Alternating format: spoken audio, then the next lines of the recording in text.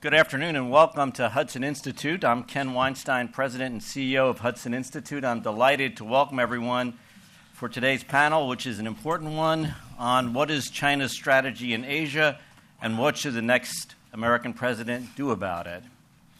Hudson Institute is a think tank dedicated to strong and engaged international leadership and partnership with our allies. We've had a long and an illustrious history of work on Asia that dates back to our founder, Herman Kahn, who was, of course, the pioneer of scenario planning for defense policy and for foreign policy more broadly.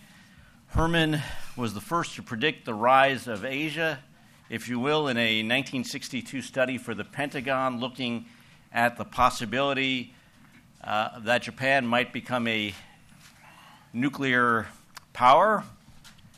Kahn realized at this time that Japan was very likely to become the world's second largest economy at some point in the early to mid 1970s. Others laughed at this prediction, but Kahn's work proved correct, and Kahn went on to do other work about the rise of the Asian tigers, South Korea, Singapore, Taiwan, traveled regularly throughout the region, meeting with officials and the like. And though policy in the past year has kept a lot of our scholars focused on the Middle East and Ukraine, Russia, and the like, with the urgent sometimes crowding out the important, we remain very engaged in critical policy debates, particularly over Asia. More broadly, our colleagues have been up to Capitol Hill more than 70 times this year, testifying now 10 times before various committees on U.S. foreign and defense policy. Now, U.S. policy, as we often know in this area, with regard to the Middle East and Eurasia, sometimes occurs within a vacuum in which we ignore what our strategic competitors are up to or tend to downplay what it is they're trying to achieve. As we see quite often, frankly, from this current administration, that is certainly not the case here at Hudson, and certainly not the case with our moderator today, Mike Pillsbury, who is the director of Hudson's Center on Chinese Strategy. Mike is the author of an important best-selling book, The 100-Year Marathon, China's Secret Strategy to Replace America as the Global Superpower. He's been a longtime consultant to the Department of Defense and to various other U.S. government agencies and a longtime China hand. Mike actually leaves later today for Japan and Taiwan, where he's going to be promoting the translations of his book. The book is already a runaway bestseller in Japan, having sold 10,000 copies. The first print run is already sold out, and the book is going to go into additional print runs. We also know Mike and I were in China over the summer for important meetings with about a dozen Chinese think tanks to talk about comparative strategy. And we know that the book has already been pirated there and has undoubtedly sold far more than 10,000 copies in China in various translations. But it was an important trip for us both, and we had meetings with PLA strategists, a number of generals, and think tank officials to talk about Chinese strategy and what possible American reactions to the strategy ought to be. Mike, of course, also hosted the author of a book called China Dream, Colonel Yu Mingfu, a noted hardliner in China who has become increasingly important under Xi Jinping as someone who is viewed as a source of important strategic ideas. And even the New York Times wrote about Mike's hosting Yu Mingfu at his home for an important discussion. Now, the question of China's strategy in Asia is becoming increasingly important because of significant changes that we're seeing in Chinese strategy, some of which are outlined in Mike's book. And we know late May this year that the Chinese military unveiled a formal white paper that outlines a much more strikingly aggressive policy of active defense. Obviously, this is occurring against the backdrop of the announcement of the ambitious One Belt, One Road policy, which is trying to bring 65 countries on the periphery of China into more into the China sphere. So the question for us today is, what should we anticipate from China in the coming months and years? And what are Beijing's broadest goals, and how should the United States react to them? We have a very distinguished panel of experts today, and just sitting in the green room with them earlier, it was a very interesting discussion.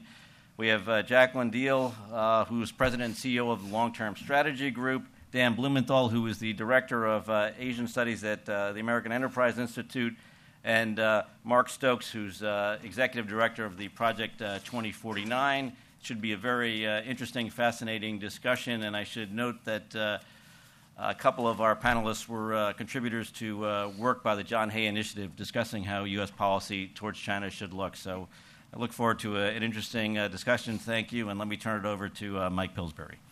Thank you, Ken. I think our effort to make news today is going to focus on what the candidates have been saying already about China, both the Democratic candidates and the Republican candidates, and then to make suggestions for what might come up in the year ahead. As all of you know, in our election process, each of the candidates has a campaign staff of advisors. Sometimes a candidate will do what Jeb Bush has done, actually list his advisors and play up the specific people he has selected. Others have informal advisors who help them draft speeches or prepare for political debates or media interviews. And in the case of our panel today, because I'm so old, I will use their first names, Jackie, Mark, and Dan. They have specific ideas about American foreign policy toward China or toward Asia in general. And they are in a very unusual situation in October 2015 and continuing on for the next year or so. During campaigns, candidates, of course, don't know who's going to win. And they often make speeches with proposals in them, which if they win, whoever wins then has a possible policy proposal to keep as a campaign pledge. And some of those statements have already been coming from some of the candidates. I myself, and I think Jackie, Mark, and Dan also would like to see some of our ideas about American policy be picked up by the candidate who is going to win, whoever he or she may be. And so today's panel is to discuss the range of ideas the panelists have about future U.S. policy, and obviously also what China's own strategy may be. Let me just mention to you, my own personal experience of this is I was on Ronald Reagan's campaign staff in 1980. That involved preparing him for the debate. It involved his first speech in April of 1980 to the Chicago Foreign Affairs Council, of all things. And Reagan, in fact, went on to implement some of the campaign comments he made during that year. So I'm telling a sort of true story here of what could happen to Jackie, Dan, and Mark's ideas. The first candidate I want to mention is James Webb. Before he withdrew, James Webb made a very major sort of four-sentence comment in the Democratic debate. He said, China is the greatest national security challenge America faces. And if I'm president, he said, and then he gave some comments about the South China Sea. Obviously, Donald Trump has very consistently referred to Chinese mercantilism, to what he would like to do as president to get a better deal, as he would put it, with Chinese trade, investment, currency, not taking American jobs away. So there's two very specific examples of candidates who have put China pretty much at the front of their campaign appearances and what they say in debates. Other candidates, I think, have not said much about China. Marco Rubio has written an article called Is China's Dream America's Nightmare? Hillary Clinton is quoted recently as saying China's cyber intrusions are shameful. So I would say pretty much every candidate has said something about China so far, but nobody has actually offered a plan or a specific set of things he or she will do when they're president.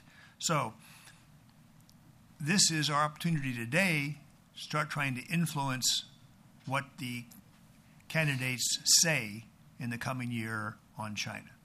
Now, we haven't worked it out who wants to go first. Jackie, sitting closest to me, you wrote this wonderful article in the John Hay Initiative on a competitive strategy with China, also ladies first.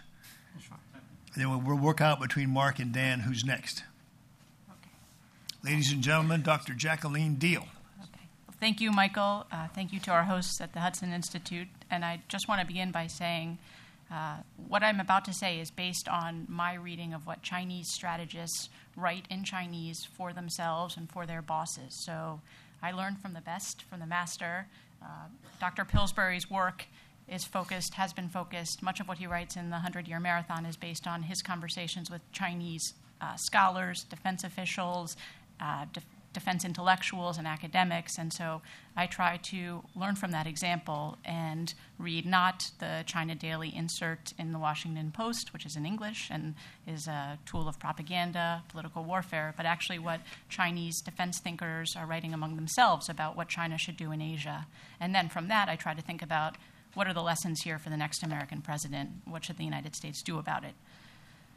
So just to give you my two bottom lines up front for the next president, based on my read of the Chinese writings, I think, one, we need to act more competitively towards China, and two, we need to prepare for the possibility that even though no one wants a war, the United States doesn't want to fight China, China doesn't want to fight the United States, it's possible, we can't rule out the possibility that we could find ourselves in a war, and in a war that could go on for some time. So we need to prepare for that possibility. How do I get to those conclusions? By reviewing, as I said, what Chinese defense authors write about what China's strategy is. So let me walk you through this. I'll try to cover how they write about their ends or their goals, their means and their ways, and I'll talk about how they expect the United States to act, because, as Ken Weinstein said, the Chinese actually appreciate more than most that strategy is not just about what they want to do, it's about getting us to go along with that program. So it's an interactive business. At the end, having covered how the Chinese would like the United States to act, I'll make some suggestions about how I think we should act under the next president. So I'll tell you what I mean by behaving more competitively and preparing for a potential protracted war with China. On China's strategy, there are two important sides of it, I would say. It's a kind of bad news, good news story, or a yin-yang kind of a thing. On one side are all the things that Chinese leaders are afraid of or insecure about, the dangers and the fears that loom large in the minds of decision makers in Beijing. But the other side is all about the opportunities for China that exist, that Chinese strategists and defense scholars, think tank writers, they believe there are a whole range of opportunities for China today. So both the fears and a real sense of opportunity exist side by side. On the fear side of the equation is a set of views about how the world works that, frankly, couldn't be more different from our views in Washington, D.C. or in the rest of America, as far as I can tell. When you read Chinese writings about how the world works, it can be shocking or bracing. We Americans basically have a benign view of international relations, with the exception of some hotspots in the Middle East and some problematic actors in a couple other places.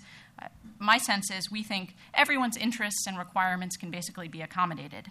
So we believe that an international system or order exists, that disputes can be resolved through international bodies and legal institutions, that markets work efficiently to allocate supply in accordance with demand, and that the distribution of resources isn't a zero-sum game. But for the Chinese defense scholars, the world looks very different. It's very much a zero-sum game, or a dog-eat-dog kind of a world out there. There's a global competition that's going on to lock up resources and dominate key transportation routes. For instance, the choke points or narrow passageways through which seaborne commerce has to pass.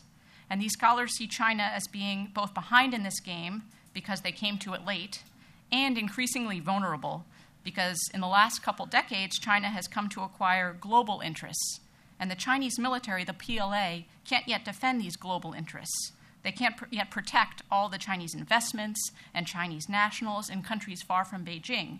The way they see it, China has a problem because it's dependent on things outside China's borders or things coming from outside of China's borders into China, and the PLA is not yet ready to operate abroad. So I'm just going to give you some quotes from Chinese writings that illustrate this point or this concern.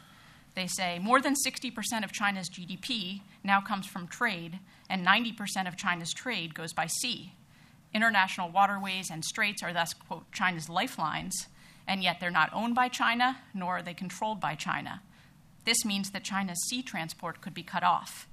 And when we think about the potential interdiction of China's sea lines of communication, some people think about oil and gas, energy sources, but the Chinese writers write about a whole range of resources that are important to China's economy, from uranium to iron ore. They talk about how already half the uranium and more than half of the uranium and iron ore that China consumes comes from outside of China. They also write about how historically China has been attacked repeatedly by outside developed powers from Japan and Russia to the West.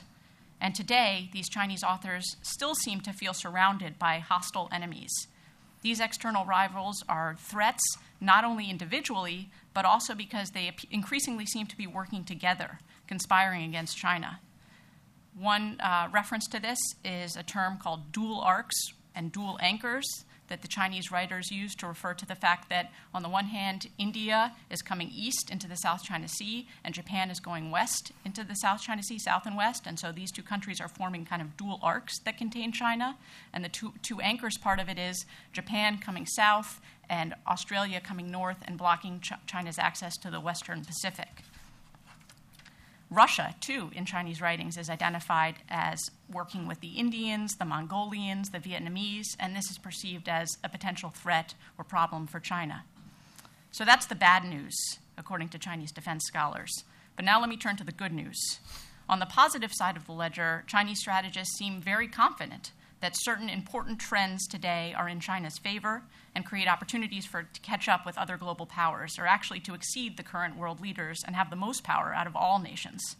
These favorable trends include globalization or economic interdependence, and the fact that China's economy is now perceived to be critical and linked to our economy, the U.S. economy, and that of other developed nations. China is also perceived to be contributing to international challenges constructively, helping with the war on terror in the Middle East, helping combat global environmental threats. Chinese strategists, in fact, began calling the first 2 decades of this century a, quote, period of strategic opportunity for China shortly after 9/11, when it became apparent that the United States was going to spend a lot of resources and devote a lot of attention to the Middle East.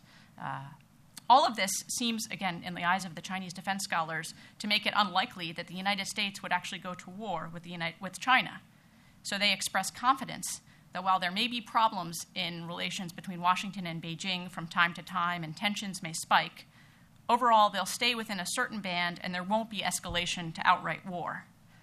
Chinese defense scholars also seem confident that war itself can be controlled or directed. And this is a function, they say, of technological trends since the end of World War II. The advent of nuclear weapons, they write, has made war, total war, so lethal as to be unthinkable. But at the same time, information technology has enabled very precise conventional strikes. So states now have the option of using highly targeted weapons with low collateral damage. And you put that together with global trade and the internet, which makes us all connected and also vulnerable, and the growing importance of systems in outer space, which can also be targeted. And you get a world where states have a range of tools at their disposal that they can use in peace or in war to get at each other and to compete.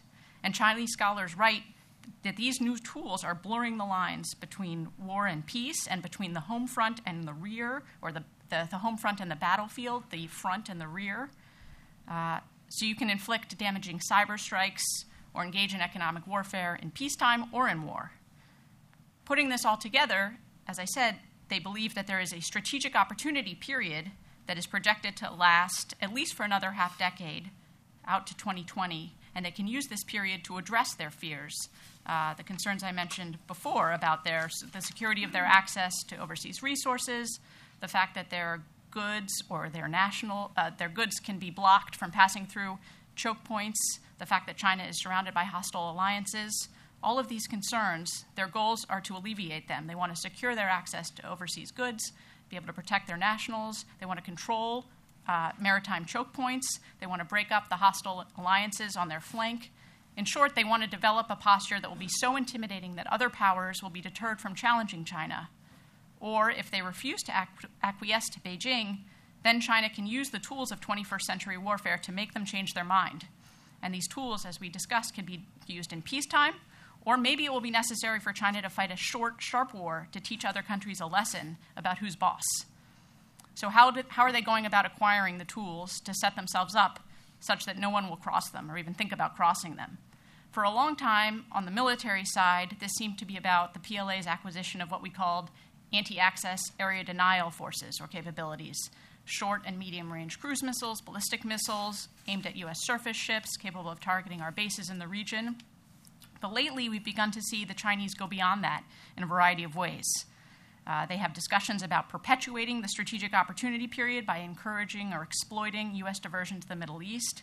There is clearly an ongoing effort to exploit the strategic opportunity by counting on U.S. restraint to change facts on the ground in important disputed areas in the East China Sea and the South China Sea. They're changing facts on the ground, in the air, with their declaration of an ADIZ, at sea.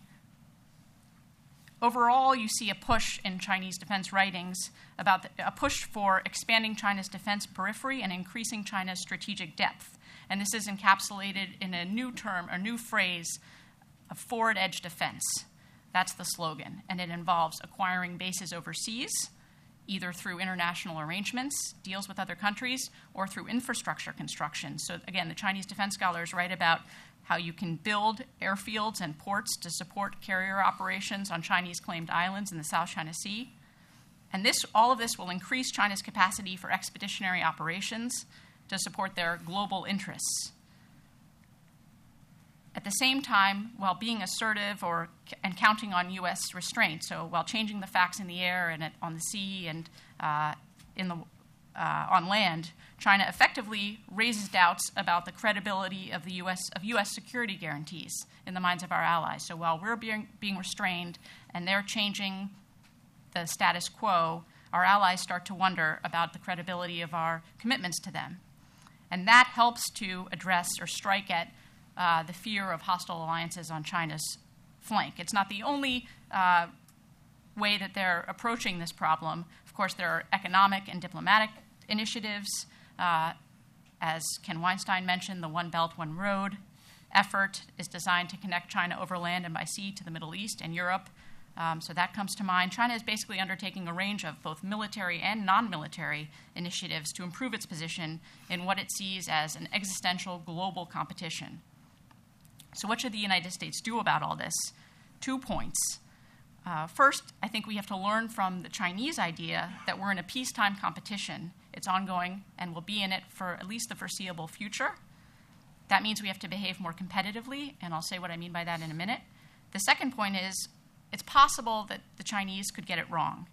It's possible that tensions between China and the United States could escalate to a war.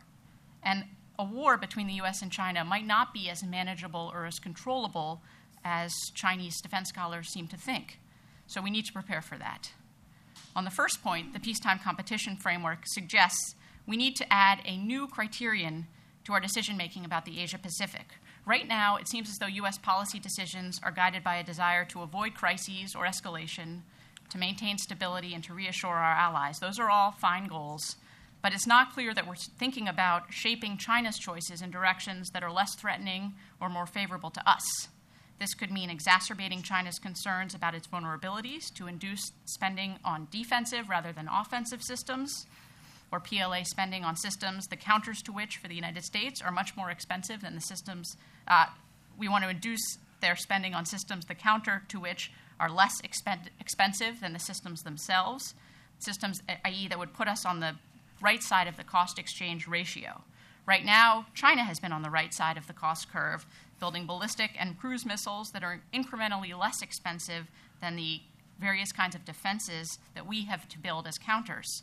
But Chinese documents suggest that China's own air defense systems are inadequate to protect all of the, quote, key points in urban areas that China needs to protect on the mainland.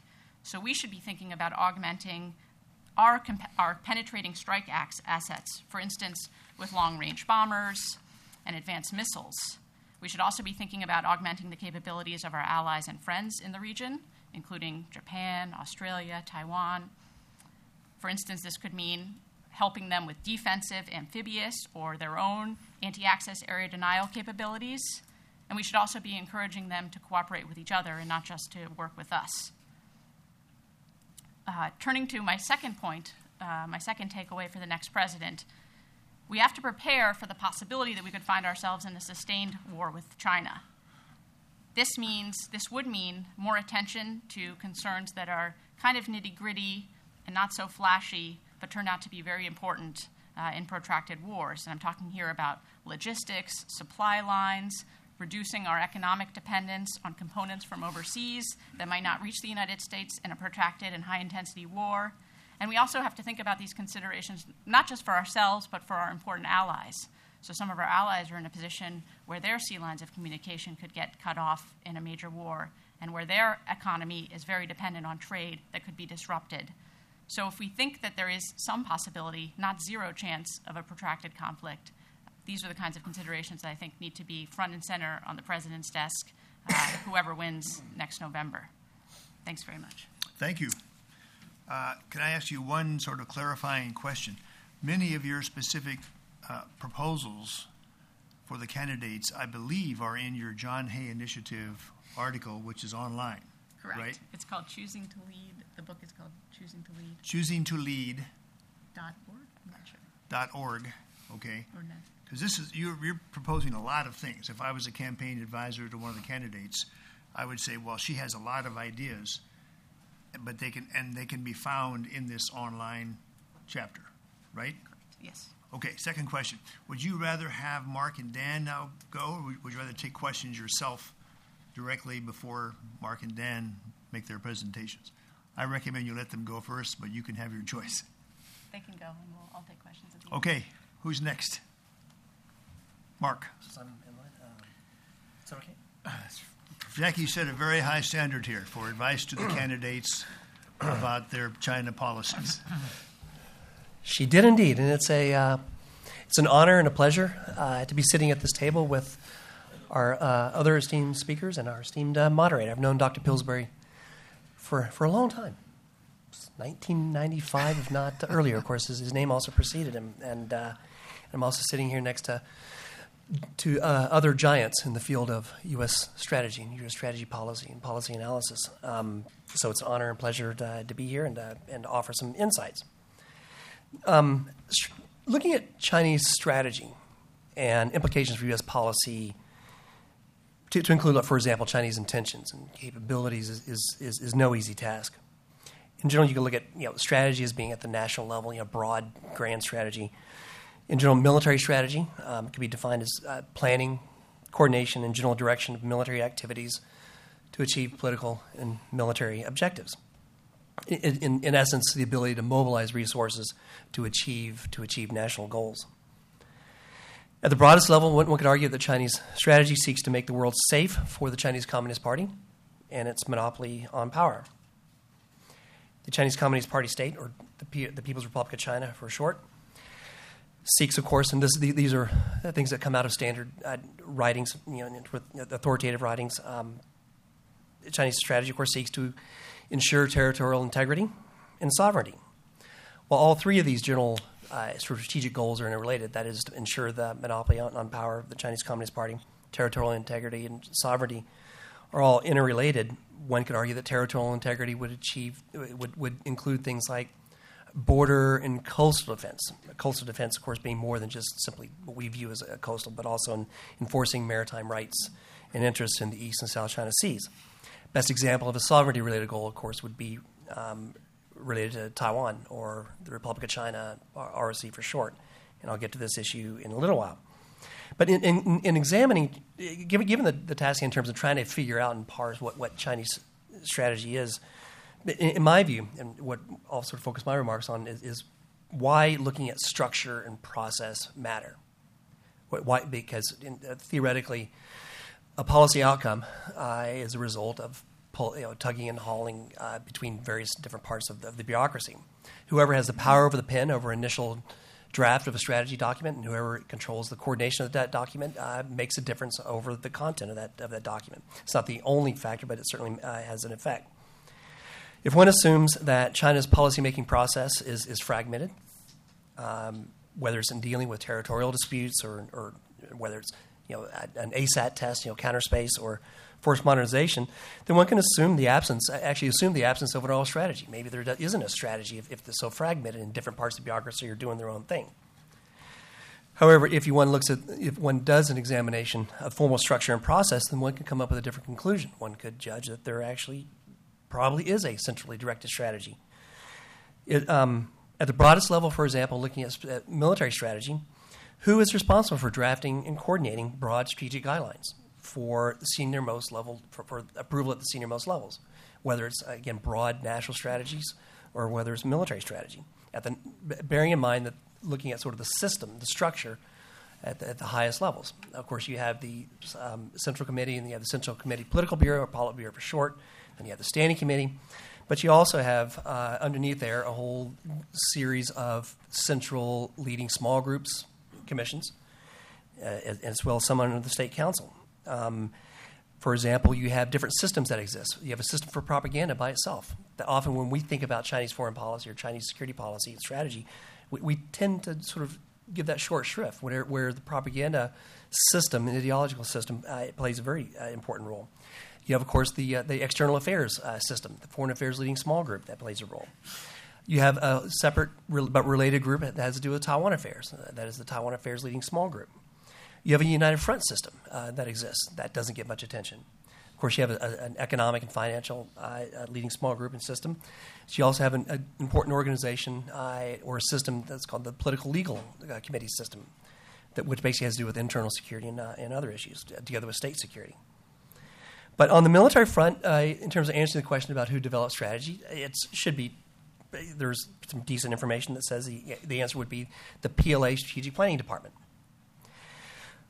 Why this department likely, because it uses the word PLA in front of the Strategic Planning Department, while this organization likely reports directly to the Central Military Commission in terms of developing that first draft and then coordinating things around, it's worth noting its roots. The roots of the PLA Strategic Planning Department are in the General Staff Department.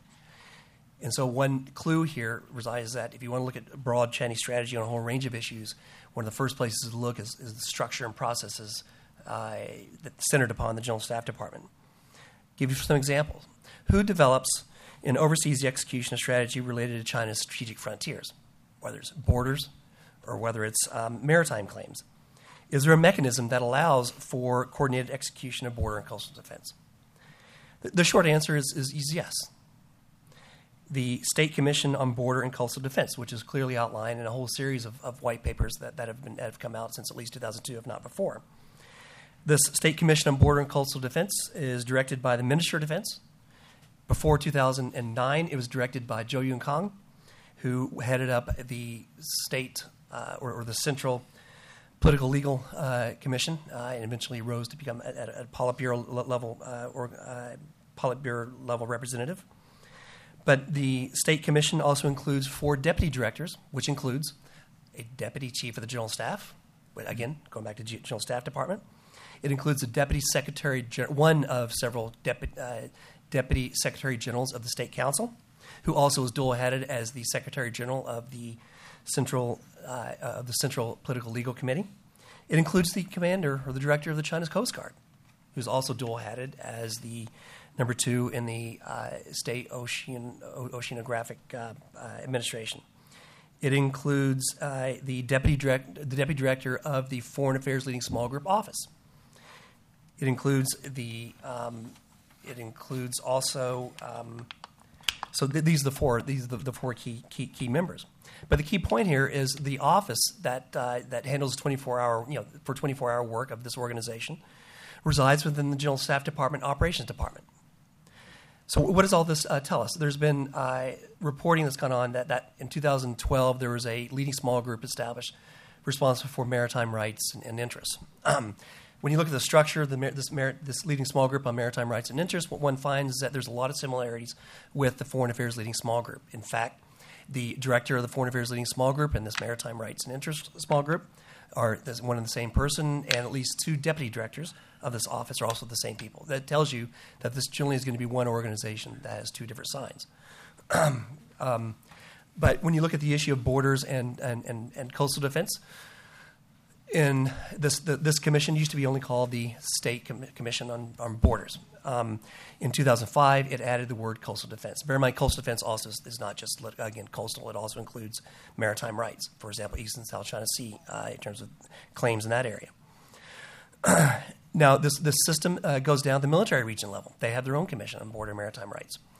To get an idea of the authority of this organization, when you look at what called inspection visits that take place from one of these 4 deputy directors or the director himself, and it goes down to the provincial level. Let's say, for example, Hainan Province, the organization that includes Coast Guard, that does a lot of patrols in the South China Sea. Bearing in mind the military district commander is also a key player in the military region level organization as well as the provincial level. But it doesn't just stop there. Bear in mind that this General Staff Department, Operations Department, Border and Coastal Defense Bureau is also dual-hatted as a state organization. So this tells us that one cannot look at the PLA as a pure military organization itself, that it has roles, it has oversight authority in very specified areas on the civilian side. One can draw the same conclusion on, let's say, for example, issues like the Air Defense Identification Zone, or ADIZ, that was declared over the certain part of the East China Sea in 2012. When you look at exactly what kind of, there's been an argument that this wasn't fully coordinated within the bureaucracy. I would argue otherwise, based upon looking at organizational structure. Is it coincidental that this, in November of 2013, this organization, or this ADIZ, was announced within 2 days of the announcement of a major change in China's air traffic control regulations? For the first time, actually stipulating and outlining relative authorities between the civilian and military organizations. One clue here would have to do with, again, looking at the GSD and this office it's a state commission office responsible for air traffic control, air traffic management. GSD writings outline clearly that what's called integration between air traffic control and air defense. So one could argue that perhaps this Air Defense Identification Zone was indeed coordinated and developed by the General Staff Department and has somewhat having to do with the trade-off perhaps with this change in air traffic control regulations. It doesn't mean it doesn't have anything to do with maritime claims and things like that, but it's just something to look at. So looking also at how possible strategic guidelines, perhaps coordinated by General Staff Department, would translate into force modernization, because strategy also includes developing capabilities from a longer-term perspective. I'd argue that based upon CMC-approved general mid- to long-term strategic guidelines, of course, the General Armaments Department plays a coordinating role in developing what's called, and this is explicit because we do know this exists, the PLA Equipment Development Strategy. This strategy established PLA-wide priorities for the long term, that is 20 to 30 years, as well as mid-term, 10 years, and short-term, 5 years. The investments that go in and the tugging and sort of the tugging and hauling that go in terms of what goes in to 5-year plans tend to get worked out in this process. The PLA Navy, the PLA Air Force, and the PLA 2nd Artillery Force and the ground forces organizations tend to probably compete within a set budget, but also working in line with whatever general strategic guidelines that were established. Also, another part of the strategy, the PLA tends to adopt incremental approach to force modernization investments. The DF-26, for example, which was showcased last month in the parade in Beijing, commemorating the 70th anniversary of the war with Japan, that it would be a natural progression of its predecessor, which would have been, for example, in the anti-ship role of the DF-21D, which itself was a natural incremental progression to the DF-21C, medium-range ballistic missile that's terminally guided. So as a general rule, what you would have if the DF-26C exists today, that has about a 4,000-kilometer range, generally intended to be able to interdict targets on Guam, for example, or in other locations, perhaps in the Indian Ocean. Then one could look at perhaps a natural incremental approach to developing next-generation system. Could be to extend a range notionally out to 8,000 kilometers. And one could look at a whole range of other systems that could be developed along these ways in their own form of a spiral development program. So there's all kinds of other examples that I could use in terms of looking at some of the challenges in developing China's strategy and why it's important to look at structure and process and how that could have an outcome on strategy. I'd like to sort of wrap up by looking at what all this means for U.S. policy in the next administration. It's difficult to come up with a coherent strategy whenever it's not exactly clear what the PLA strategy is. There is one exception, I would argue, has to do with Taiwan. I'll get to that after discussing some other things. In terms of getting a handle on Chinese strategy, one of the most important things to do is what Jackie outlined before and has done well in doing, is looking at open sources. There's been a problem in for example, there's a number of books that are published by China's Academy of Military Sciences and National Defense University that can provide significant clues in the direction that China's heading, or at least some of their intentions. And for those who aren't able to delve into some of the Chinese language, it's useful for some of these sources to be translated. And there is not enough budget that's dedicated or effort to be able to provide translated volumes of things that are published. An alternative, instead of having full translations, of course, is being able to do a lot more to look at looking at a range of publications, looking at specific issues. But open source exploitation, in my view, is critical. Another, in my view, in terms of new administration that comes in my view, the thing that the exception in terms of Chinese strategy that, in my view, is relatively clear is related to Taiwan. The People's Republic of China, the Chinese Communist Party, in terms of strategy, is fairly clear what the intent is, which is unification on Beijing's terms, consistent with what's referred to as one country, two systems policy. One country, two systems policy is that there's one China, Taiwan is part of China, and the PRC is the sole representative of one China in the international community. Now, and so that's sort of their perspective, and they've been relatively effective in implementing this sort of perspective, particularly here in Washington, D.C., in terms of having the PRC be the sole representative of China in the international community. The objective reality is that there are two legitimate governments on both sides of the Taiwan Strait, the People's Republic of China and the Republic of China. There are two legitimate governments. Since 1979, we have, in terms of extending legitimacy to one of these governments, we went full bore in terms of switching our diplomatic recognition from the Republic of China to the People's Republic of China. This did not negate the legitimate existence of the Republic of China. That, in terms of extending diplomatic relations, does not necessarily detract from its objective existence. Since the first peaceful change in government on Taiwan in 2000, and particularly now that we're looking at the new election coming, the new national level election coming up on Taiwan, it will be increasingly difficult to sustain this current approach, the zero-sum approach to our one China policy. And that once you remember that between 1972 and 1979, we had relatively normal relations with both sides of the Taiwan Strait in the context of one China policy. There's nothing in our one China policy today that would restrict us from moving toward a relatively normal relationship with both sides of the Taiwan Strait. So, in terms of in terms of the upcoming election, there's a lot of discussion made that you need to sort of put China on the agenda. I would argue that Taiwan needs to be put on the agenda. There's at least two candidates that make a big deal out of being politically incorrect.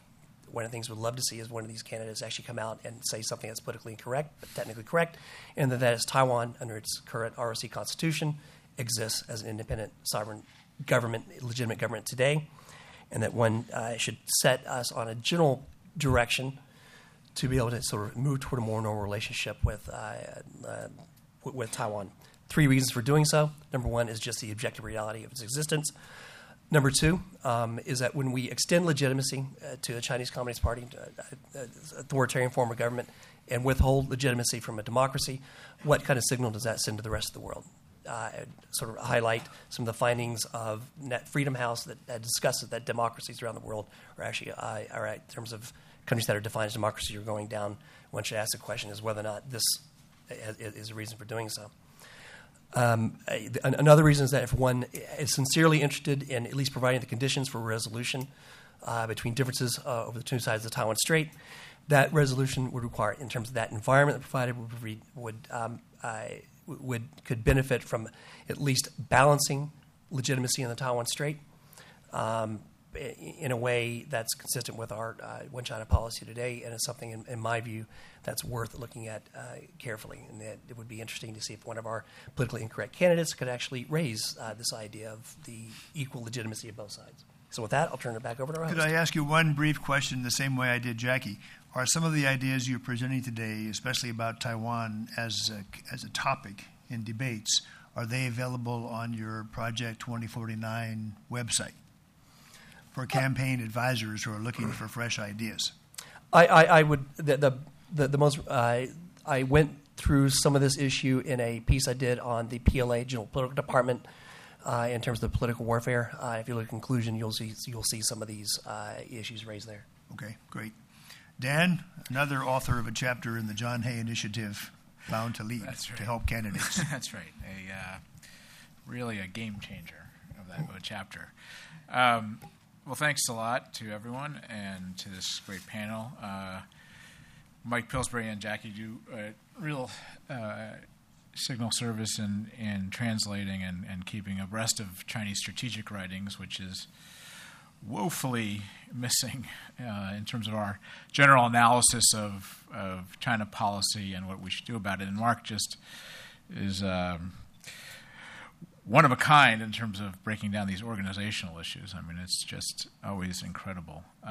And the Chinese, by the way, there are a lot of Mark Stokes stories, which one day should be written into a book, as Mike Pillsbury wrote his own experiences and was a runaway bestseller. But one is the fact that he, on his website, took apart the structure of the nuclear storage infrastructure of China and the Chinese.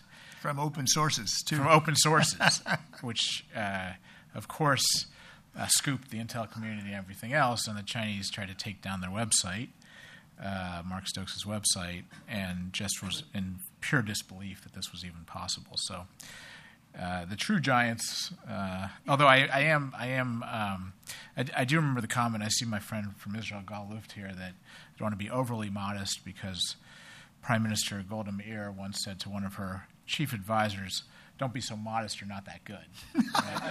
But anyway, I am truly humbled to be on this panel. Let me respond directly to a couple of Mark's points before I get into mine. One is, at first, when you said the power of the pen in China, I thought you said the power of the panda in China. And I would think that would be a terrific article. Who has the power of the panda in China, right? And I think it's a book title. Right. The second is, I bet you can get Donald Trump to say he would negotiate better than Henry Kissinger did on the Taiwan issue. So I'd encourage you, just a better deal. I mean, just a better deal, all in all. So I don't disagree and can't, really. I don't have the mental capacity to disagree with anything that's been said so far.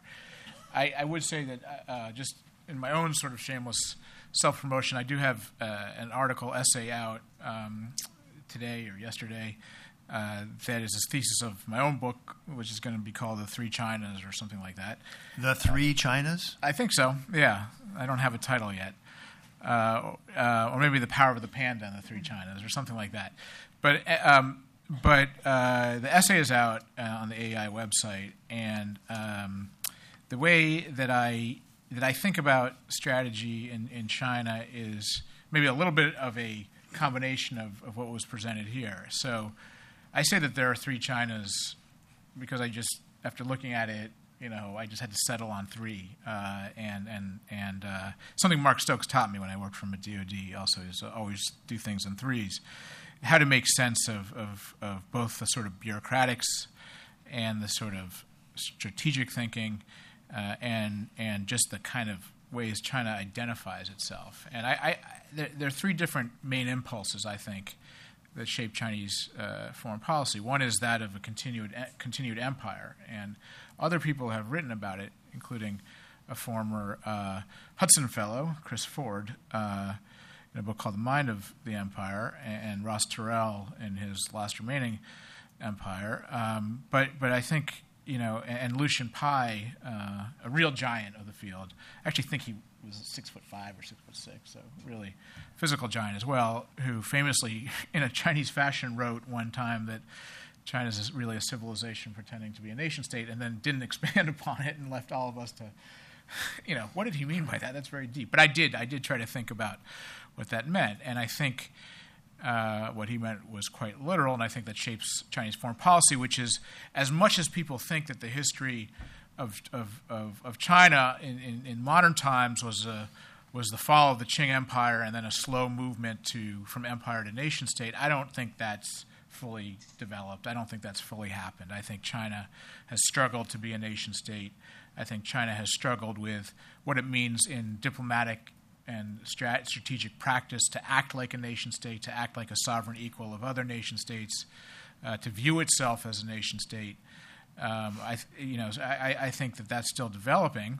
I think you can trace from the fall of the Qing to now the struggle of each Chinese leader to either form a nation state or hold on to some of the imperial way of thinking, if not the physical empire itself. And I think that still plays out today in the way China views the world and acts in the world. And that's a very strong identity that's not very PC to talk about, but I think if we're really trying to get to objective reality, we have to say that the way China talks about Taiwan, the way China talks about Hong Kong, the way China talks about maritime disputes in the South China Sea is not the way in which nation states in a Westphalian nation state system talk about territorial disputes or disputes with other nations about borders or political autonomy. It talks about things in the sense of this is how they should be, this is how they always were, and they're very universalistic claims and much tougher to deal with than sort of the classical diplomacy of give and take and so forth. Give and take, sometimes give and take in war, but still give and take. So that's I think, a very distinct identity in China still. The other is this nation-state identity. And in some ways, the U.S. strategy and policy is only dealing with this one China, this nation-state that we think is fully developed. Now, that nation-state happens to be not a democratic nation-state. It is certainly run by the Chinese Communist Party, and it's a Leninist party. But it's in some ways it is a modern nation-state. It's just a modern autocratic nation-state. That's what we deal with. That's what our strategy since Richard Nixon, on the advice of Mike Pillsbury, opened up to China, or was that Brzezinski? That was Brzezinski in the military relationship. Since he opened up to China, Richard Nixon famously said, before Henry Kissinger got involved, he famously said, in a foreign affairs article, talk about ideas entering into actual policy and strategy making. Before he was president, he said, one of my goals is going to be to invite China to the family of nations and not let it nurse its grievances anymore. And that goes to Jackie's point about how much actual small L liberalism there is in U.S. foreign policy, just the goodwill, and once countries join the family of nations, slowly and incrementally, they will see that they have a stake in the international system, and they'll engage with us, and they'll moderate, and so on and so forth. And I would argue that strategy of engagement is still what really drives our approach to China. I mean, I think once in a while we talk tougher. We talk about balancing, and we talk about hedging, and maybe we send a ship into places that China doesn't like, or sell Taiwan 3 different weapon systems they don't need, or whatever it is. But really, we have a China grand strategy, a bureaucracy set up for sort of engaging a 1970s South Korea, an ally that we think we can cajole into becoming more moderate and democratic and having a great stake in the system. If you really look at the bulk of U.S. bureaucratic politics, it's towards engaging China and in the thought that it'll become some kind of modern South Korea. And I think, and that's not the fault of the bureaucracy. They're doing exactly what I think they think they're supposed to be doing.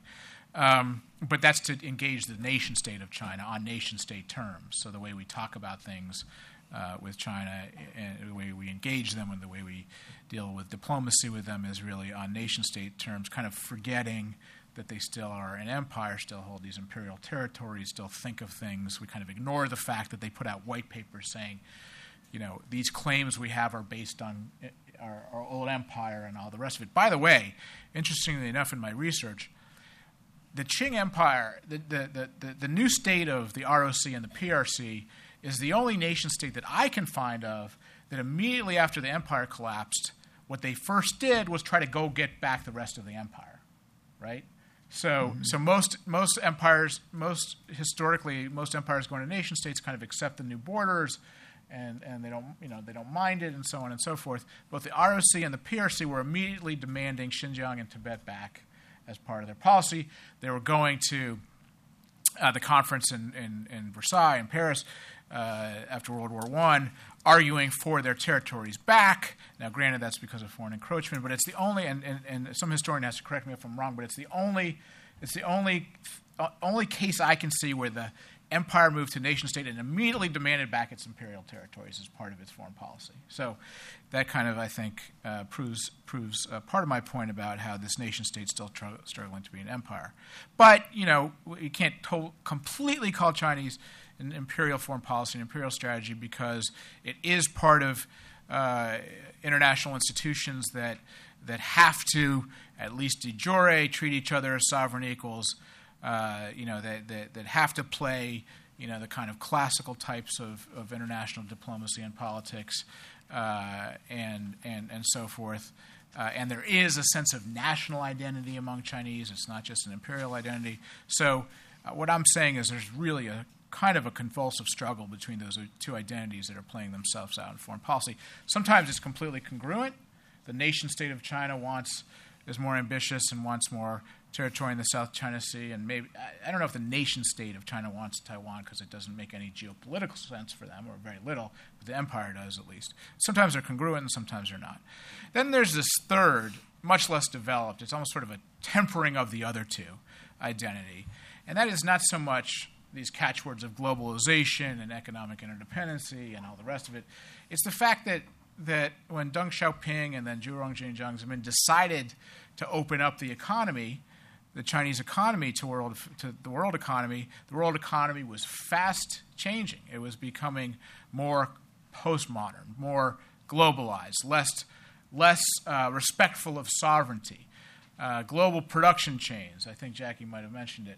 China becoming a key part in a globalized supply and production chain. China becoming so dependent on the U.S. financial system.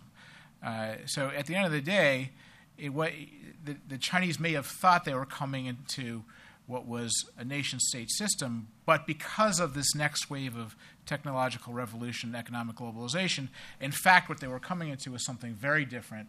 I don't think they wanted to, but in many ways they had to give up some sovereign control over some major parts of their economy.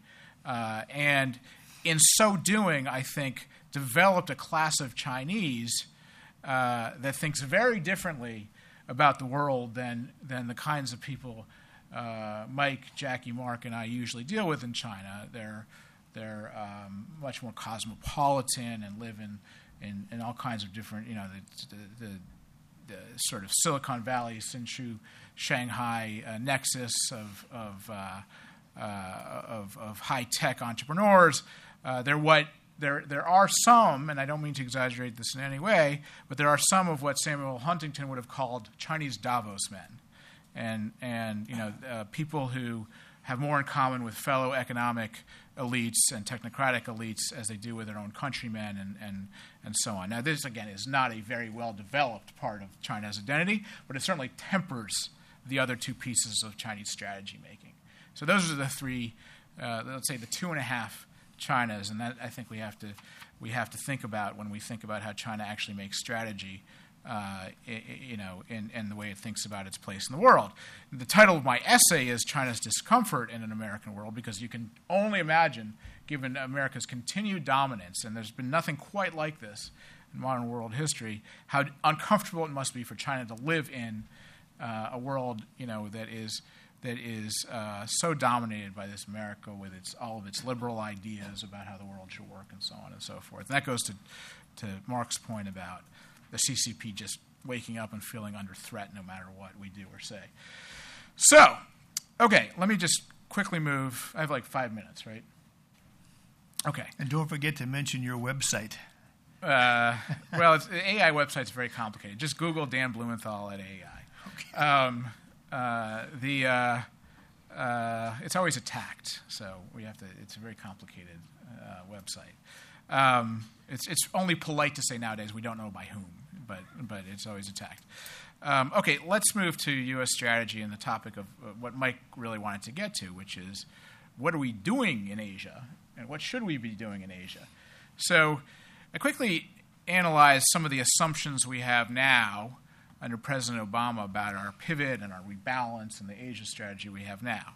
I quickly jotted down some assumptions as I read through some of the statements and so forth. And number one assumption is the Asia-Pacific is going to be the most dynamic region in the world economically, and that history will be written there, and therefore not in the Middle East and not in Europe. Assumption number one behind the pivot and the rebalance. Assumption number two, unstated, but there, China cannot be allowed to dominate this most dynamic region of the world. And it is starting to, because of the military capabilities that Mark and Jackie talked about and some other reasons. And so our response, according to the pivot and the rebalance, is to rebalance our energies and forces away from the Middle East and Europe, put more of them into the Asia-Pacific for a better balance of power, military power, and then what Obama officials like to talk about as the creation of a rules-based order in the Asia-Pacific. They don't necessarily talk about U.S. national security interests per se. Talk about a rules-based order, creating one of which China should join. Now, in fairness, that's what the Bush administration talked about to a certain extent with responsible stakeholder and so on. But for the Obama administration, even more, they talk about liberal internationalist values like a rules-based order. And that's what we need to create, and they use terms like upping our game, building our alliances. Institutions are very important for this strategy, Asian institutions, joining them and engaging China and the other emerging countries, powers. Now, there's some problems, I think, in strategic conception and in rhetoric, right? One is that history still may be written in the Middle East and Europe, right? So at least traditionally, my read of U.S. strategic doctrine has been that we have to be the most powerful player and the shaper of events in three critical regions at all times, and they're interconnected. Europe, Russia, Gulf, and East Asia. So one problem in the strategic conception is, well, what about those other pillars of U.S. strategy, right? Second problem is it's uncertain if Asia indeed is going to be the most dynamically growing place in the world. China is in stagnation. That's something that we have to get our heads around. It may be in long-term stagnation. And some of these other Asian countries are too.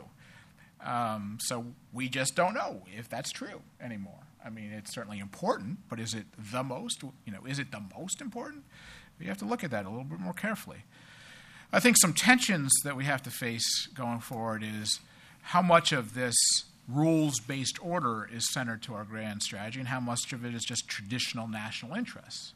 As I said before, just the strategic doctrine of having a favorable balance of power for the United States and its allies in these three critical regions. And then finally, what the Obama administration gets most criticized for is on resourcing and executing this strategy. And that's, I think, everyone at this point would agree that when you have a sequester and if you don't have a TPP and all the other sort of things that any Asia policy person, if they're woken up in the middle of the night and say, what's the problem with the pivot, would probably answer in their sleep, right? So problems with the resource and execution. So is there a better way? And I'll conclude on this. Just some thoughts. Well, I would say maybe we should go back to our more clarity, both for the Chinese and for everyone else, that we have a fundamental strategic interest, using the word national interest rather than rules-based order, in being the prime security and political player in the East Asia region. It's not so much I think that provides some clarity to things for us and our allies, and then resource things in accordance with that. So that provides guidance to our military about what they're supposed to be doing, because it's one thing to tell a military, help China become part of the rules-based order. They probably don't know what to do with that except for engagement. It's another thing to say, look, we have to remain the most powerful and the shaper of events. And so I would prefer to provide some clarity there. Obviously, obvious execution issues. I think everyone agrees with that. Question of joining versus creating institutions. So some of the institutions in Asia are fine, but they're not exactly in line with U.S. Principles and interests in terms of market-based or more liberal and so on.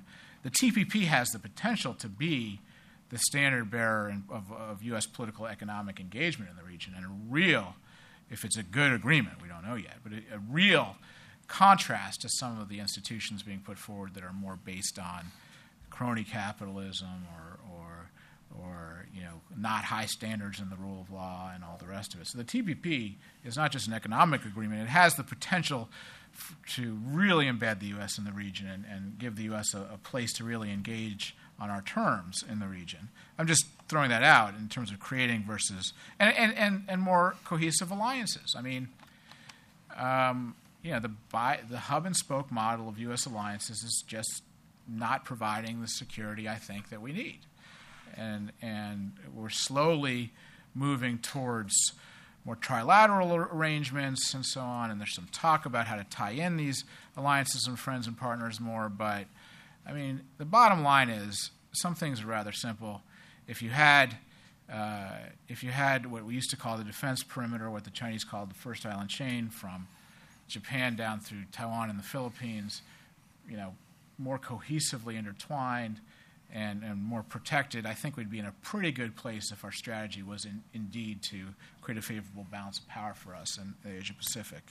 And then finally, we have to really figure out the types of bilateral engagement we want with China. So a state visit right now after cyber attacks and a human rights crackdown and taking over all these. Is that really the engagement we want with China, or can it become more sober and workmanlike? Is the SCED with 20 cabinet members really the way we want to engage China, or perhaps we want to pick one or two or three issues that really matter to us: financial management and energy, strategic stability, and just scope it down and not be so grandiose about our engagement with China. So hopefully I've met my master's tasks over there, but it's a pleasure to speak with you. Thank you. We left plenty of time for questions.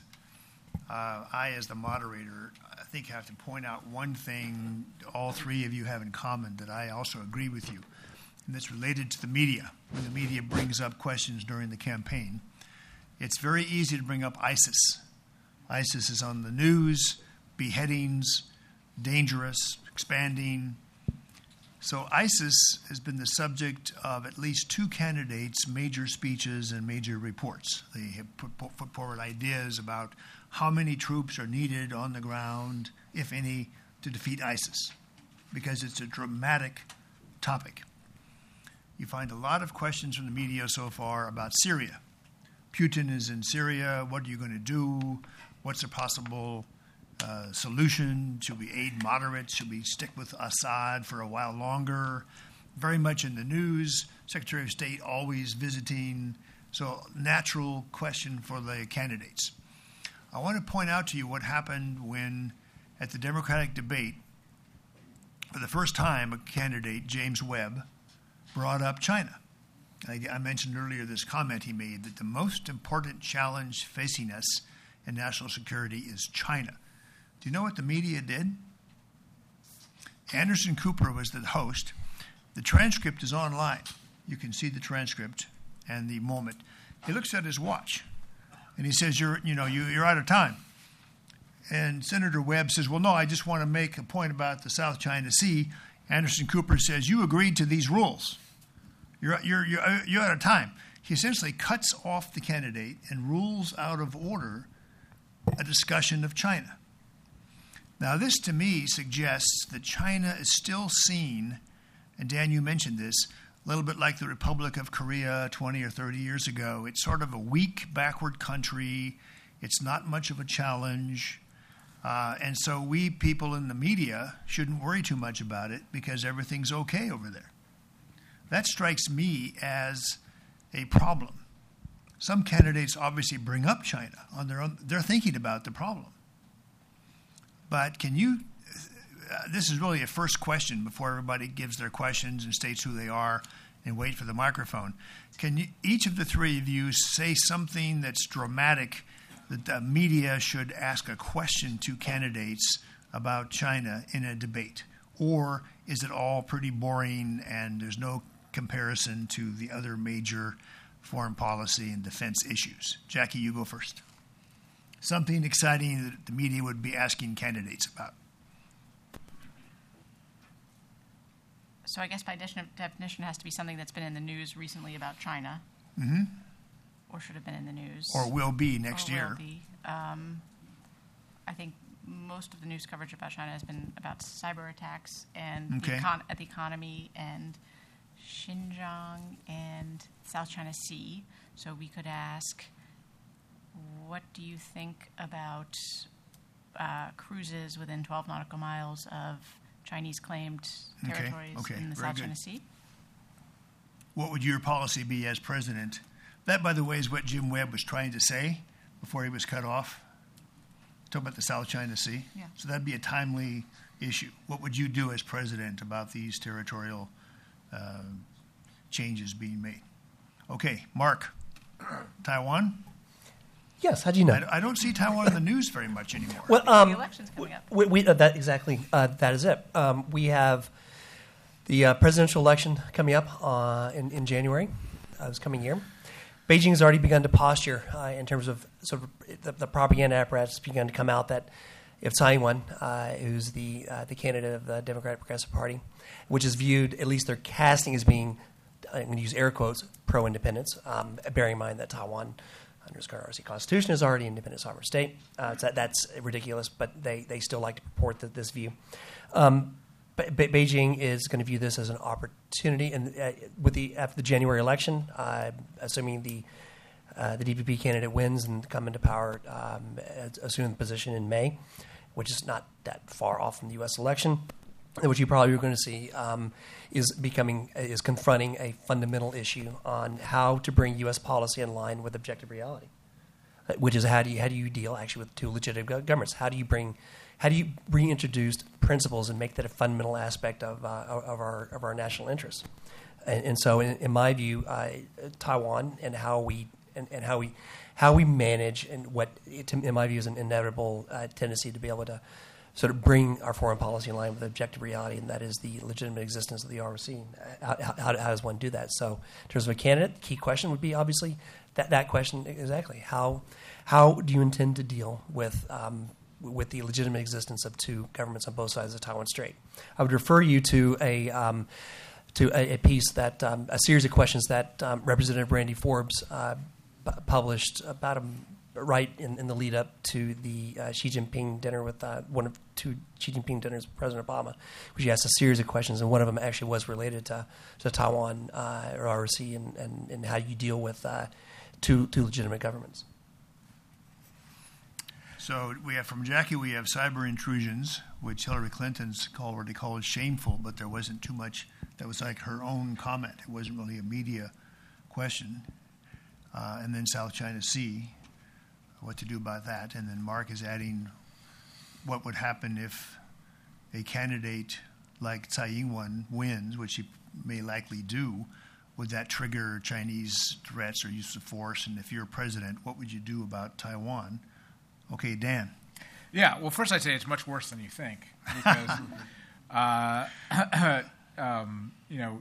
being involved with some of the candidates early on, if you, the media, and this goes to both Jackie and Mark's point about the absolute importance that we completely ignore about China's three warfares and political warfare in particular, because I've actually asked some U.S. military and intelligence officials what we think we're most surprised about we will be the most surprised about with respect to China, and that is their political warfare capabilities. And they have it right there in the Science of Military Strategy. So political warfare is underway every day, and you see it play out, and it's not because but anyway, if you raise something, quote, negative about China in a campaign, the stories in every major newspaper quoting, U.S. bigwigs and foreign policy about how campaigns, this is just a China bashing phase. It has nothing to do with actual policy substance. It's just, okay, everyone calm down. We just are going to China bash for a while and then go back to normal. Mm-hmm. It's embedded in our discourse on China now. It's really incredible how anything that's perceived as negative in a campaign is dismissed as just bashing. So 3 questions. Number 1. would you go back to Bill Clinton's peaceful, what was it, peaceful development? Constructive partnership? No. Strategic partnership? Peaceful evolution. Peaceful evolution. Which the late, great Jim Lilly told some Chinese, when I was sitting with him, he said, I don't know why you're against it. Nobody can be against peace, and everybody wants to evolve.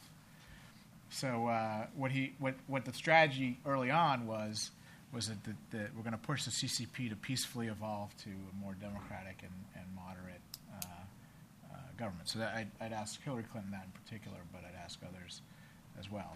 So what happened to that strategy, that policy goal? Second is, would you sell Taiwan submarines? And the third would be Jackie took the most pressing one, which is the 12 nautical mile issue. But the third question I would ask is the third question after that is it's sort of competing with a couple questions, but I guess we would need a statement from somebody first, like Randy Forbes or someone else, or a joint Democrat and Republican senator saying our policy on cyber should be to hit back every time China hits us at a time and place of our choosing. Would you agree with that? So very specific. Mm-hmm. I can think of some other subjects we haven't even discussed. There's a recent article by Bill Gertz in the Washington Times that says the U.S.-China Congressional Commission is going to come out with a report sometime soon that Mr. Gertz had an advance copy of that listed quite a few Chinese weapons in outer space that are sort of coming, have been worked on, and it describes a really major threat to the American government in outer space. But until the commission report comes out, I guess it's not really formal news. Another topic is India. I've noticed a lot of discussion in national security terms about this new word that we use that the Pentagon uses called Indo-Pacific, and the whole concept that India is part of our Asia strategy. And we haven't had time to discuss India yet today, but it seems to me there's a number of issues involving what would be your strategy toward India. But there's several others that may not be dramatic enough. That's my kind of warning to our media. Look, you're chasing this rabbit. When somebody gets beheaded, that becomes the topic of the next 10 books and every night's TV show and 60 Minutes. But when that's gone, there's other topics you're not focusing on. So maybe the audience will help us. I see, oh my goodness, I see 10 hands in the air, and I think I see Mr. Bill Gertz himself here, who should get to ask the first question. Okay, you right here. We'll go just first row. Your name and... Thank you very much. My name is Arnold Zeitlin, and I teach in China. Despite an antagonistic relationship, the United States and the Soviet Union managed to avoid direct conflict for 40 years. That relationship was much more antagonistic than so far, the one between China and the United States. So why do you think there is a possibility of a war, even a sustained war, under those conditions? And I was going to ask as well, what would a next president do if China moved against Taiwan or Japan or India? Well, I think one of the reasons that we escaped a major head-on clash with the Soviets was responsible defense planning and making sure that our forces were so capable that deterrence reigned and continued to reign. And even then, it was kind of a close-run thing. I mean, there were several very scary moments, from what I read and remember, in that competition. So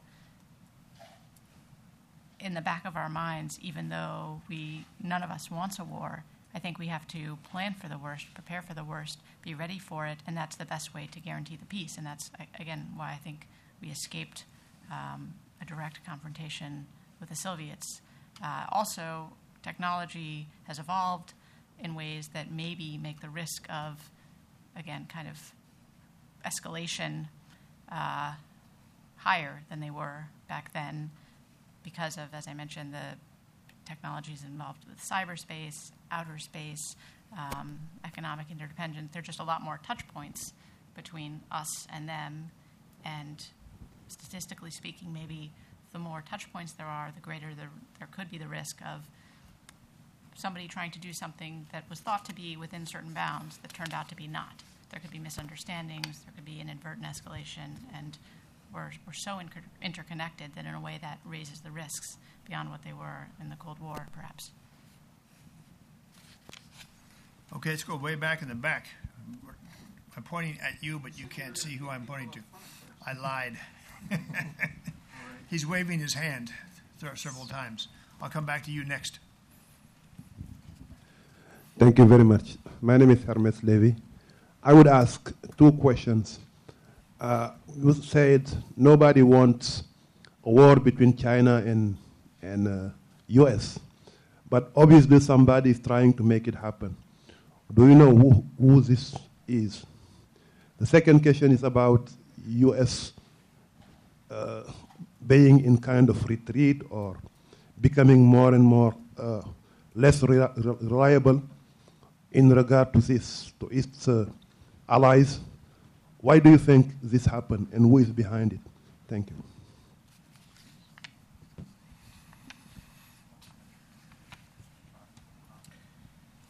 Are we taking over here? Yeah, let's take a good idea, Dan. How about we go to you next. We'll write down each individual questions. These are very general questions. Okay, what's yours here in the front row?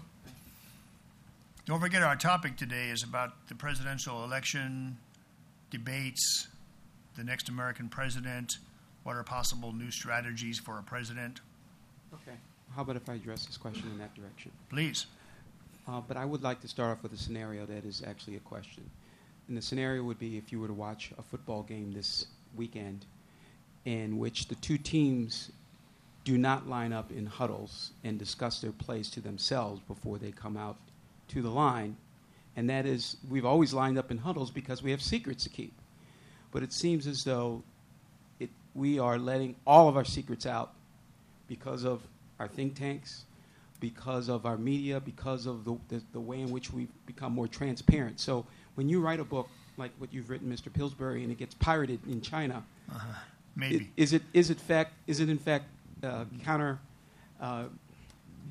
productive in the sense that you are actually disclosing strategy which can in turn be used against you? And that's related to the presidential election debate. Yes. Okay, next question. I wrote that down. Back here. Disclosing strategy that should be kept secret in books. I'm Gal Luft from the Institute for the Analysis of Global Security. I spent much of my time in China, and there, for the first time, you feel that there is a great theme in China's foreign policy, also geoeconomics, and that is the One Belt, One Road initiative. And in the United States, we have not heard any official response or view of this initiative, which seems to be dominating most Chinese policymakers. And my question is whether you think that the next president should have a formal or official policy on One Belt, One Road. If so, what should be the response to it? Should it be more of an engagement or a competition or an alternative approach, particularly in light of the debacle with regards to the AIIB? I think it raised a lot of questions about the need for a more accurate and comprehensive U.S. response. Okay, very far back row. You promised me it's about the presidential election and the candidates' debate. In part. I mean, in part it will be, or maybe in part I promise also. I don't know. Thanks a lot, Dr. Pillsbury. I would shill for a 100-year marathon, but I think it was such a good promotion effort earlier. My efforts would pale by comparison. Dr. Deal, thanks a lot. Your very savory survey on the writings and some of the perspectives out of the PRC. Could you look at Bettman Holvig in the First World War and April Glaspie in the Iraq War underscore the need for signaling, clear signaling?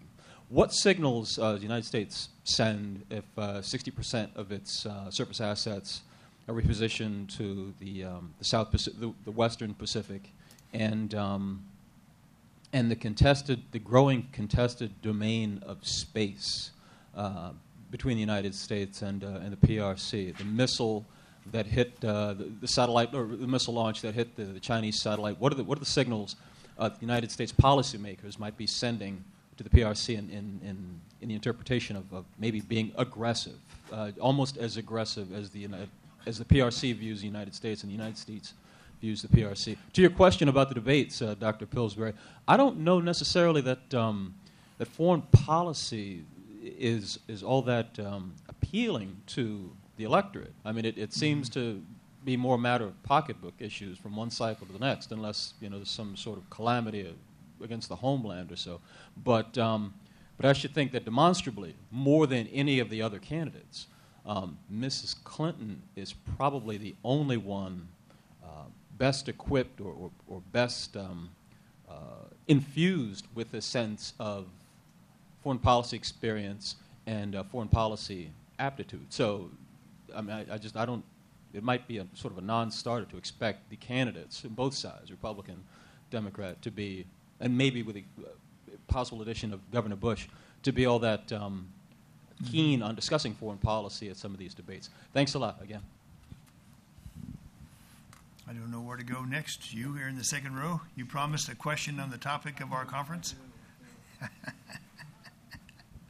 William Lowther, Taipei Times. Ah, my goodness, yes, world famous reporter. Would you recommend that the next president of the United States sell submarines to Taiwan? And also, what would you recommend the next president of the United States should adopt as his or her policy if Taiwan is invaded by China? So it would be like a question to candidates: what will you do if Taiwan is attacked by China? That would be like a media. Are you willing to commit now that you will sell diesel submarines to Taiwan? Okay, over here. You were patting your head up a lot. A waving questioner, I call you. Question is about Chinese foreign direct investment in the U.S. involving the EB-5. There's a lot of criticism about Chinese investment in the U.S., which I think is very, very unfair given the amount of FDI that's coming in that's generating income for local communities.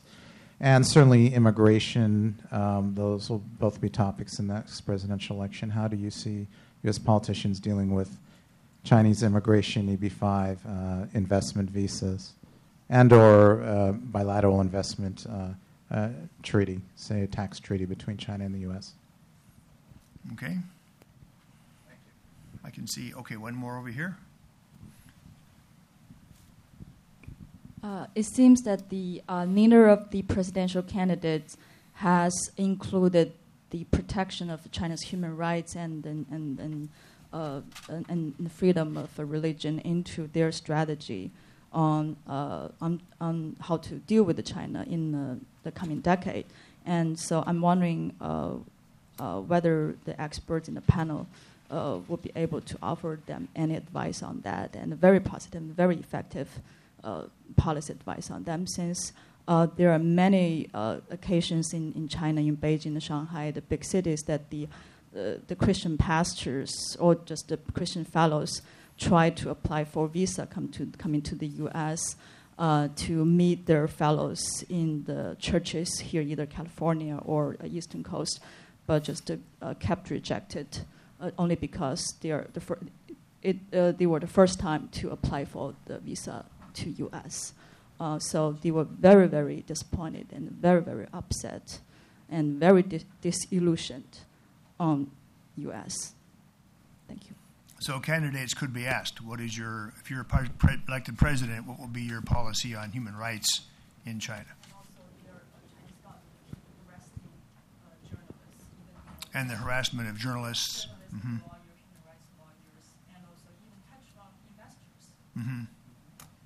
Yes, sir. This would be directed towards a presidential soft power initiative. Just recently, I was at a presentation by Li Jingquan, the Asia Infrastructure Investment Bank. Briefly, he boasted that China has, by Chinese standards, whatever that is, he didn't define, has brought 600 million people out of poverty. But he didn't define what that meant. And then the other day I was at the Canadian Embassy, and Andrew Nathan was given a presentation about the Chinese middle class. Mm-hmm. And as I remember, his theme basically was there is a narrow prescribed middle class. There hadn't been a middle class before. But, you know, how do the students, the workers, peasants, soldiers, and students break into that class? He said that's the challenge. Now, I'm saying here that every day, you know, the Chinese leadership has to wake up and say, how do I feed 1.2 billion people? And every day, my feeling is that they think, is there a Maoist peasant or worker who just becomes completely dissatisfied in the rural China and basically starts, flapping, flapping butterfly, creating a tsunami. There's a history of that in China, and they know it. So I'm saying, from a soft power point of view, how would you recommend a president, you know, confront China effectively with non-military means, but, you know, thinking of President Dwight Eisenhower, that the strength of our country is our economic, our political, and our societal imperatives. Going beyond, in other words, fighting China on the soft power basis. Mm-hmm. And that would be a kind of question to a candidate. What is your approach in general to soft power, and then how would it apply to China? Something like that? Is that? Yes, in other words, non-military to non-military, but how we oppose them and how we defeat them.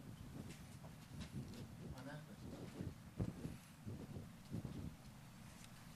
You want to pick and choose among these 12 questions? I would sort of group them into categories. There's military balance questions. There's the challenge of China in general. There's Taiwan submarines, and how would you defend Taiwan under all circumstances, or just if it's an unprovoked attack? This is a way of raising this question somehow. I don't, myself, speaking personally, I don't yet see a really gripping question that would outdo ISIS or Syria in terms of our media thinking, you know, I got my hand up, I've got to get this question in. So please tell me I'm wrong. Please tell me among these questions or ones you might think up, there's something gripping. By the way, Tibet and the Dalai Lama is not mentioned by any of us today.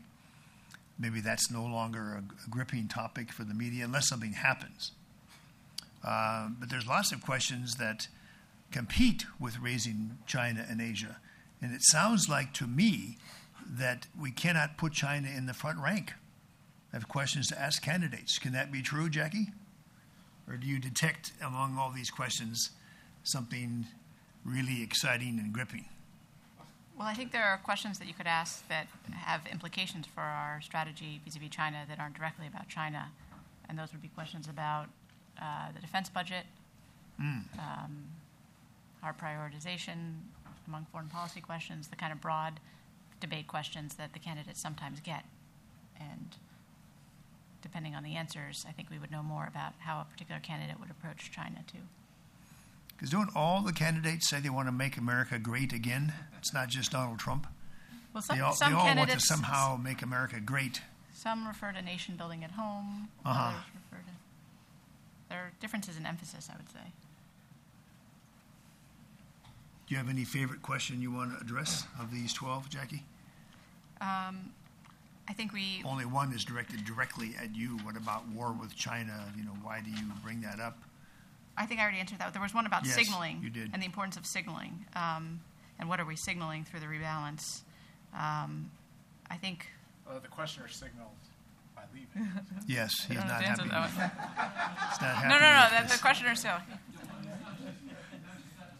Oh. Sorry.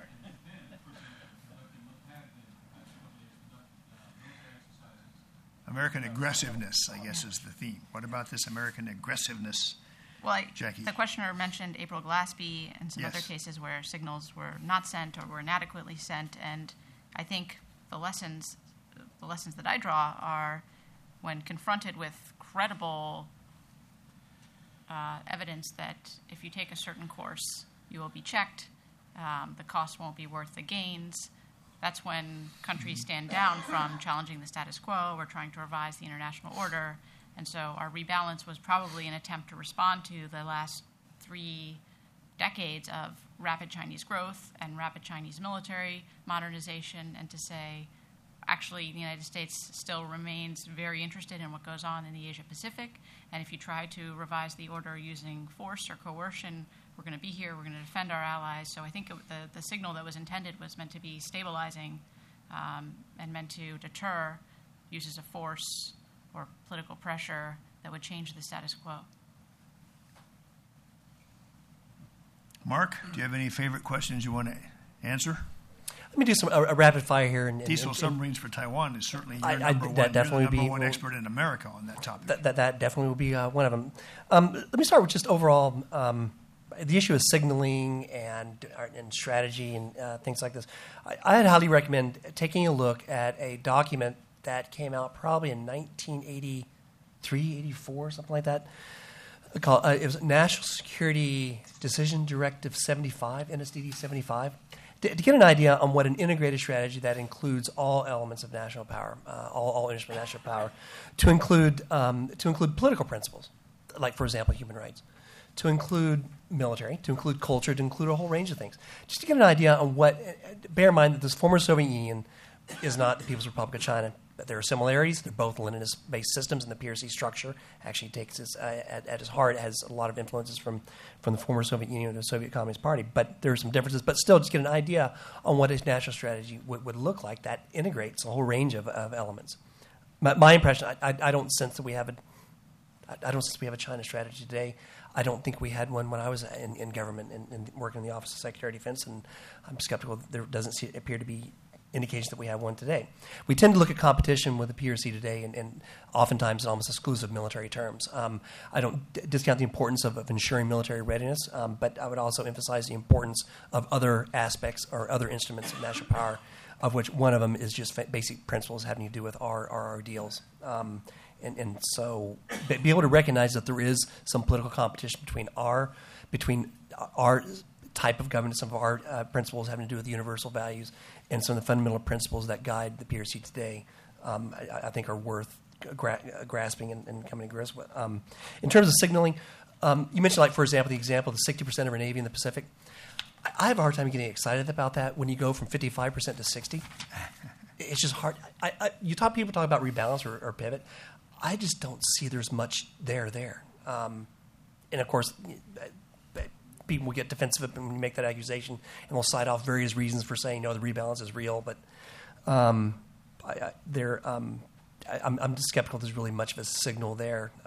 If there was a signal, it could have been to our allies and possible coalition partners in the region that we're here to stay, that we're not going to be we're not going to be withdrawing to Guam and beyond, and that there are forward deployed forces there to stay. But I'm not sure if there's real signals that are there. In terms of disclosing or the disclosure strategy, if there is a strategy out there that guiding our policy on China, it's certainly not clear to the outside, and I wouldn't automatically assume that whether it's a B-52 flight in the Asia Pacific or whether it's other actions are necessarily reflective of a broader strategy.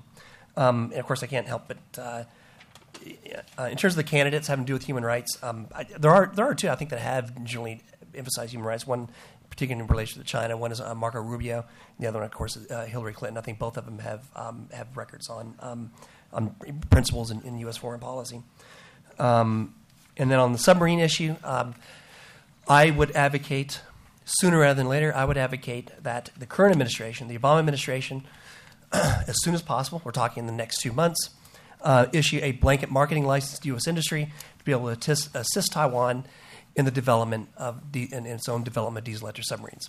This was the commitment that President Bush made in April 2001, and it would be nice to see the Obama administration actually maintaining that commitment today. It's been 14 years, and that's 14 years too long, but it's not too late. And I'd recommend move forward with that with all due haste, and then approving and basically based on broad technical guidelines in terms of export controls, then approve licenses as well as assist Taiwan in program management, and system engineering, and do that sooner rather than later.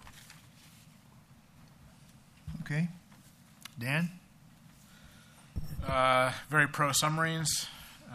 Mark and I think it was one of our first things we worked on together in 2001. So if we get either Hillary Clinton or Jeb Bush, they can finish the work of their husband and brother in this sense. But look, every other ally and non-ally in Asia has submarines, and Taiwan's an island. I mean, it's so obvious that if you actually took it out of sort of the priesthood of Washington China policy and put it to the American people, do you think Taiwan should have submarines? I think it would be a resounding yes. I mean, only in Washington can we have spent 14 years discussing this issue. So on the I'll take a couple others. So I don't really believe China has soft power. I think soft power, has, and this goes to the AAIB question and Silk Road as well. I think soft power now means anything that's non-military. But you can still be very coercive through economic means and political means. And soft power is the attraction of your system. There may be some who are attracted to the Chinese political economic system, but I think it's few and far between. China uses non-military instruments of influence and coercion. So AIIB is, my attitude on that is the United States should have just stayed silent. The United States has an answer, which is the TPP. We are not going to, we do not as a nation engage in these kinds of, in these kinds of directed infrastructure projects. We set up free markets. We set up rules that people join. In terms of China's being alleviated from poverty, that's because they joined the international capitalist system. The AIIB to me is, and some of the work we've done at AI is a recycling of Chinese dollars. It's not a political economic system. It's the State Development Bank of China, basically taking on a new name. Look, we cannot and will not compete, quote unquote, with China in terms of going into, autocratic countries and buying off their elites. I mean, that's what they do. That's not in our interests. We can, if done right, get an emerging country like Vietnam and Malaysia and perhaps later Indonesia into our political economic structure and have them change their own economic systems enormously in order to join it. And that is what the TPP is supposed to do. That is our answer. And it's a trade agreement like no other. I think Washington gets its chain yanked a lot about, oh my goodness, the Chinese are giving this amount of money to this, I'll be polite and friendly, this country, and we say, oh my God, we have to go, but that's, look, 10 years ago, China, sales of commodities to China was just going to change the world, right? So people from Argentina and Peru and Australia would come by and say, oh my goodness, you got to pay attention. And then there was a bust in the Chinese economy, and you don't hear from those countries anymore. So, the U.S. has to do what it does, which is base its policy and its strategy based on its principles that have worked, which are market-based economies, reform, allowance of entry to a lot of other countries into that, and then human rights. So finally, I'll close on this issue. Both from a U.S. principles perspective, but also competitive strategies. Are you kidding me? The weakness, the biggest weakness of the Chinese government, it's the legitimacy of the CCP. Even from a purely hard-nosed kind of realpolitik perspective, why in the world would we take human rights out of our toolkit? Even if we cared not a whit about those issues in China, and we do as a nation. Putting China on its heels on questions of basic legitimacy? I mean, that is so fundamentally in our interest. I can't believe there are arguments against it. In addition to the long-term strategy group's work and the Project 2049 Institute's work and the American Enterprise Institute's work, which are excellent, offering fresh ideas for the next president, I want to mention two scholars who are not here today. One is Tom Mencken, who has written two interesting pieces. One is his testimony, by the way, this week, that open source translations of Chinese strategy documents are very important. He testified in front of John McCain saying that. The second thing Tom Mencken has done is a chapter on what, it goes back to my own story of the Reagan campaign 1980.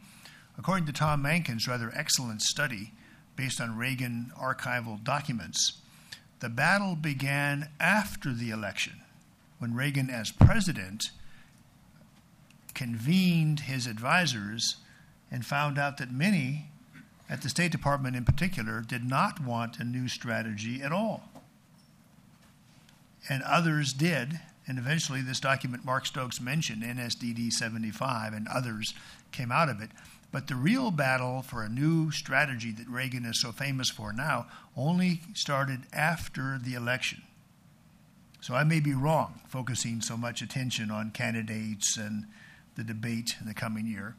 The second person had a sort of a similar idea as Aaron Friedberg.